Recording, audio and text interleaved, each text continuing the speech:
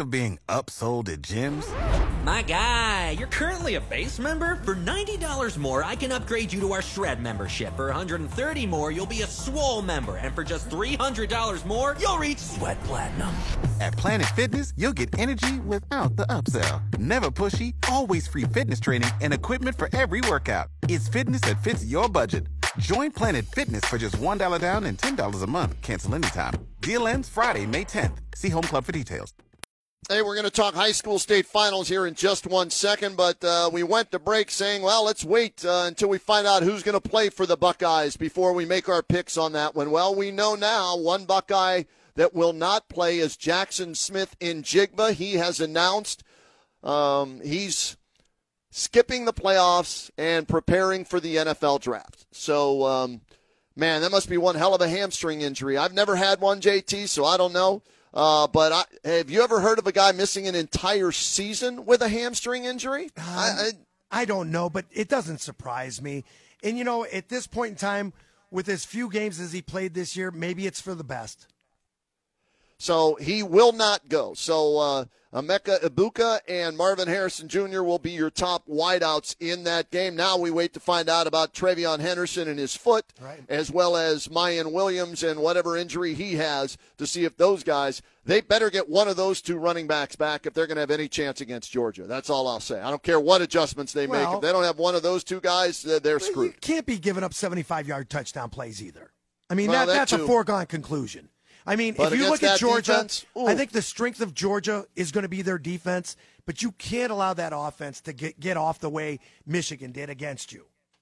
So there's the latest news on the Buckeyes. We'll talk more about it with Tim May coming up at 4:30. Right now, we want to go to the hotline and bring in an author and CEO and head high school writer at KeonSports.com. His most recent book, Northeast Ohio High School Football Rivalries, a History. It makes for a great Christmas present, especially in Stark County if you love high school football like you do. So go pick that up at Barnes & Noble or online. Vince McKee joining us right now. Vince, thanks for making time for us. How are you? Hey, I'm thrilled to be on the show. Thank you for having me. I know I'm here to talk high school football, but I just have to say this. I look back to 2002 with that magical Ohio State football national championship run that we went on, and I can't imagine for a single second one of those guys sitting out to prepare for the NFL draft. Amazing. I know. Yeah, but did anybody have a torn hamstring in that team? Well, Clarett was hurt all year, and he played through that. He came back and played through most of that. Don't know how bad. But I agree with him. The times have changed. No question. Players are looking out for themselves more than, what was part of the team camaraderie of that Jim Tressel squad that shocked Miami. So we'll see what the guys they have, Vince, what they can do come December 31st, 8 o'clock. In Atlanta, advantage Georgia in the Peach Bowl. You covered all 7 high school football state championship games over the weekend. So let's start this way, Vince McKee. What game jumped out at you either from the standpoint of most exciting game or most surprising game over the weekend? Well, I'll tell you what, it might just be one and the same, and that was opening night. Thursday night with Toledo Central Catholic defeating Hoban 28-21. Just an amazing game. You saw Toledo Central Catholic get up in this one, 14-0. Hoban starting to make a move in the second quarter when the pass goes through Crable's hands, gets picked off, taken all the way back, pick 6, 92 yards by Braden Owls of Toledo Central Catholic. And you know what? Just like that, at 21-0, the steam was kind of let out of the tires. But as you know, Tim Tyrell is going to do, he's going to motivate that team. He's going to make those adjustments. Hoban comes all the way back, cuts it down to 28-21. They get down to the last play of the game with a shot to tie it. Lamar Sperling rushes for 356 yards. That's a Division II record. A Division I record was 393. He almost got to that. Just an amazing Thursday night to start what ended up being a pretty incredible weekend. Vince, I want to ask you about that entire weekend. We're looking at the attendance numbers. The Division III game draws the best crowd at 7,000, almost 8,000, 7,790. What does that say about the state of high school football in the state of Ohio? Shouldn't there be more people watching these games, or is it simply because it's so late in the year and maybe the weather was just too crappy? You know what? I'm not real sure because I look back to 2018, which wasn't that long ago, and you had a Massillon versus Hoban game, which I still, to this day, say was one of the greatest state championship games of all time. And you had 21,000 people in those stands, sold out. We saw it all weekend long, very small crowds. I can't wrap my head around it. I could tell you something about that Canfield game, 35-14, Brock Lowry going to Indiana to play quarterback. Obviously, the Canfield quarterback, he tore it up. And, you know, with us writing about every single game, I'll give you this little nugget. We wrote about every game, and we have a YouTube highlight package for every single game. And obviously, as the CEO, the admin of our website, I could see where the hits come from. Crazy enough, that game might have had the highest attendance, and it's also had the highest number of views coming into the site to read about it. So what that says about Canfield and Bloom Carroll, you know, it's pretty incredible. Then you factor in that game was at, I want to say 2:00 in the afternoon on Friday. So just kind of odd how that all worked out. But honestly, to answer your question, I don't have an exact answer. I don't know if you want to lower ticket costs. I don't know if it's the weather. I don't know if it's the fact that Spectrum shows you all 7 games for free. There's a lot of factors there. Well, we know one thing. If Massillon's playing, they're going to travel. So I guess the other question would be this. Does it need to be centrally located? Is this a problem with people not traveling from the southern part of the state? Well, I look at it, when it was in Columbus, you know, you had the same types of crowds, and it might have seemed even smaller because of the bigger stadium. In Cincinnati, you had Wyoming come up, and they had to play last, right, on Saturday night. Mm-hmm. So for those fans to make that game, that's at least a 3.5-hour trip. So if you want to move it more central, that's something the OHSAA would have to consider. But it's they make it affordable because you could buy. I'm pretty sure there's ticket packages. I haven't bought a ticket to a high school football game in 10 years. I couldn't tell you what they cost off the top of my head, but I do know that there's packages that were supposed to make it affordable for fans. We're talking right now high school football with Vince McKee. Follow him on Twitter at SportsKey, KEE, #1. So it's at SportsKey1 about the 7 high school state championship games over the weekend. Toledo Central Catholic started it off as the 5 seed, upending the number 2 seed Hoban, 28-21, 4th state title for Toledo Central Catholic. Back-to-back years that Tim Tyrrell has lost with his squad. And then the other game I wanted to ask you about, Division I, St. Ed's and Springfield, a rematch from last year. Same result, back-to-back state championships for Tom Lombardo. Now his 4th with St. Ed's, 5th overall as a high school football coach. What was that matchup like? How close was that one? Because I was dealing with the flu and didn't get to see any of these games. Absolutely incredible, Kenny. And if anybody else out there missed any of the games, please check out KeyOnSports.com. We have full written recaps and video recaps of all 7. Now, that game, to me, was unbelievably exciting.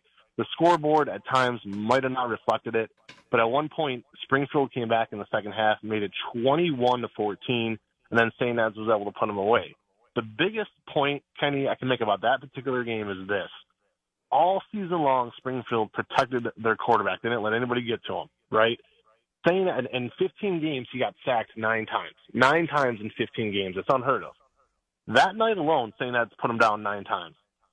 Wow. They put him on his back 9 times. Wyatt Gideon, 3 sacks. Michael Cobain is going to Northwestern, 3.5 sacks. It was those 2. They raised havoc. You mix that in, you give Tom Lombardo enough time to game plan, and that was something in itself. It was a beautiful game, excellent championship game. What stands out to me, though, and what I think is a never-ending debate when it comes to high school football, was Springfield's head coach in the post-game press conference went off.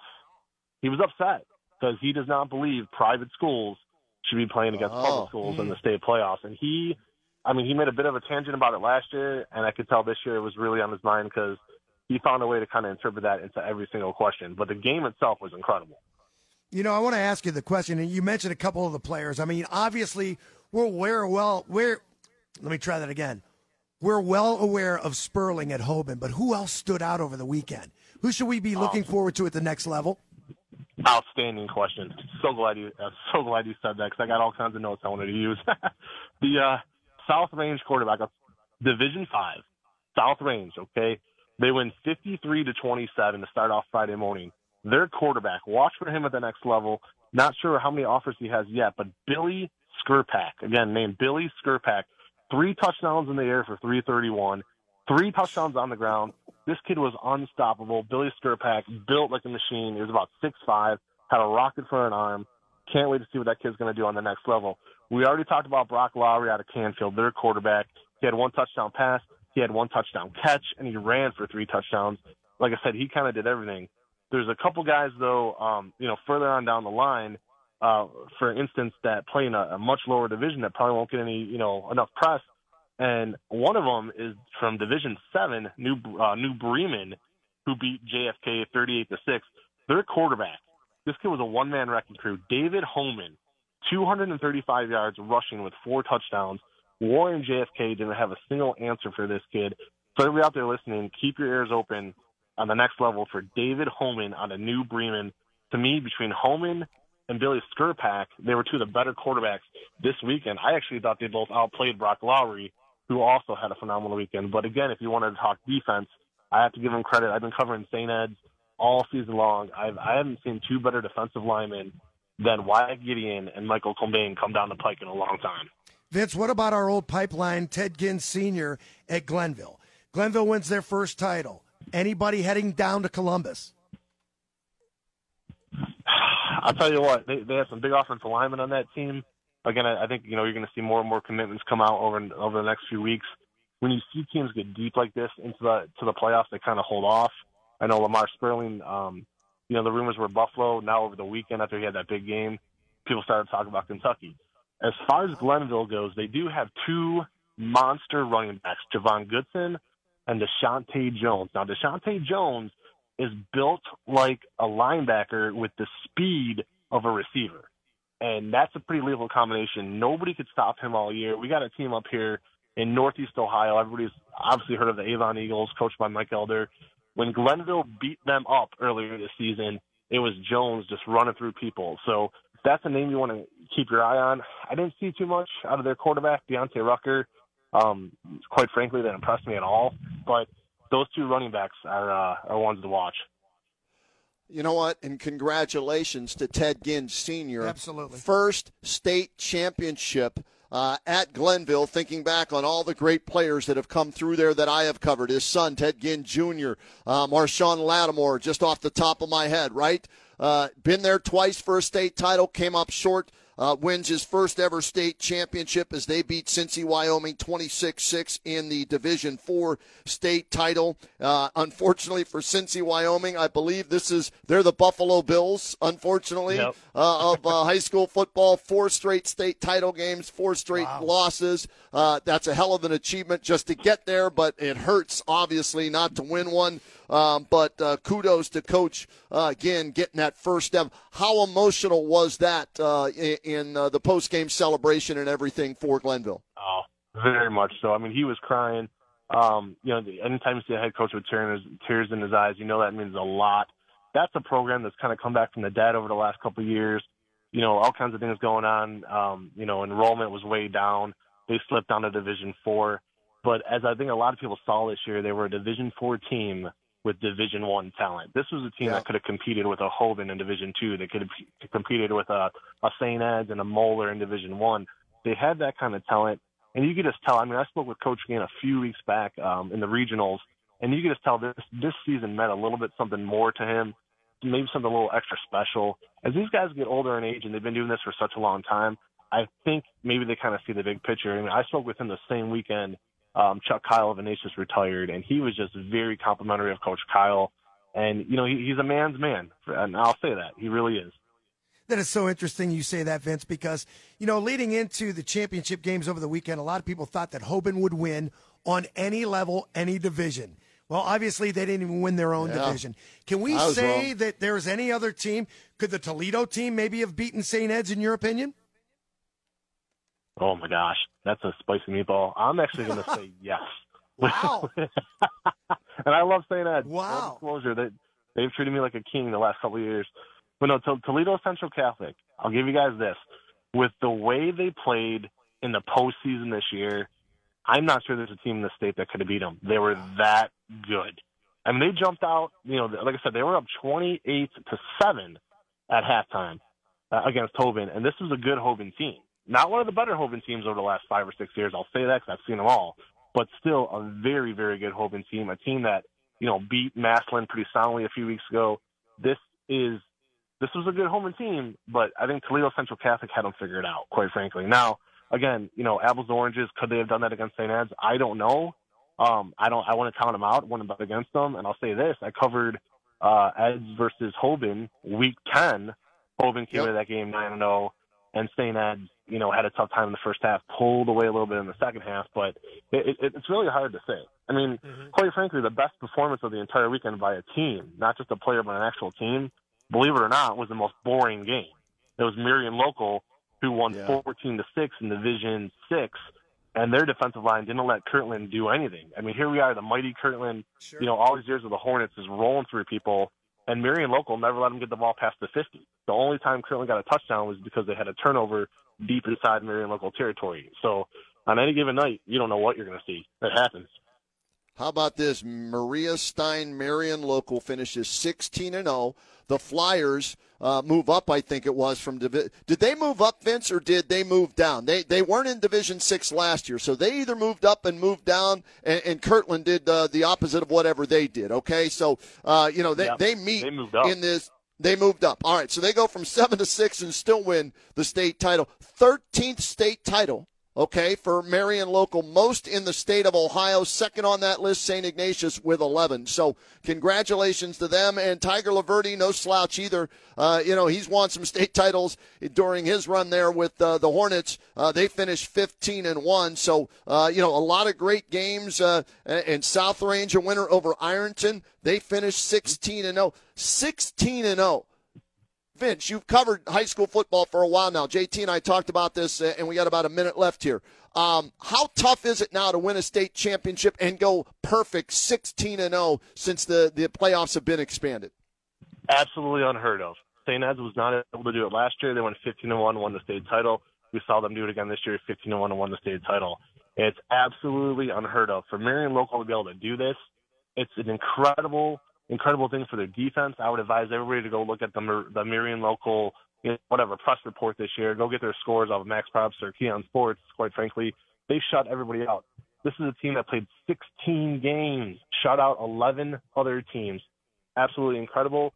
Conversation for a different day. I do not feel there should be 16 weeks of high school football. I'm the biggest high school football fan you're going to meet, and I think it's ridiculous. They should go back to 15 weeks. I think that's another problem. But that being said, I can't. You're not going to see a lot of 16-0 teams like this. This was truly something special. Them and Glenville both. Yeah, South Range 16-0, Marion Local 16-0, Glenville 15-0, all-state champs. Toledo Central Catholic, Canfield, St. Ed's, New Bremen also state champs as well. So congratulations to all those teams. Hey, Vince, for everybody out there, give them ways to see what you guys do there covering high school sports in Northeast Ohio. Tell them all the different ways. Check us out, guys. KeyOnSports.com. That's KEE onsports.com is our website. You don't want to miss our YouTube page. Swing over to the Key On Sports YouTube page. We have videos of every kind of sport you could think of. High school sports obviously being the biggest one. And I do owe JT a quick apology because as I'm thinking about it, Toledo Central Catholic played St. Ed's week 1 and St. Ed's beat them. All right. Well, so there you go. So that's their argument right there to say who's the best. Hey, Vince, great stuff. Keep up the fantastic work. We'll get into your book another time when we have more time to discuss the rivalries in Northeast Ohio, all right? Sounds great, Kenny and JT. Thanks again for having me on. Vince McKee, follow him on Twitter at SportsKey, KEE, #1, and you can get all that high school football coverage in Northeast Ohio. All right, we got breaking news involving the Buckeyes. When we come back, we'll tell you all about that. Stay with us.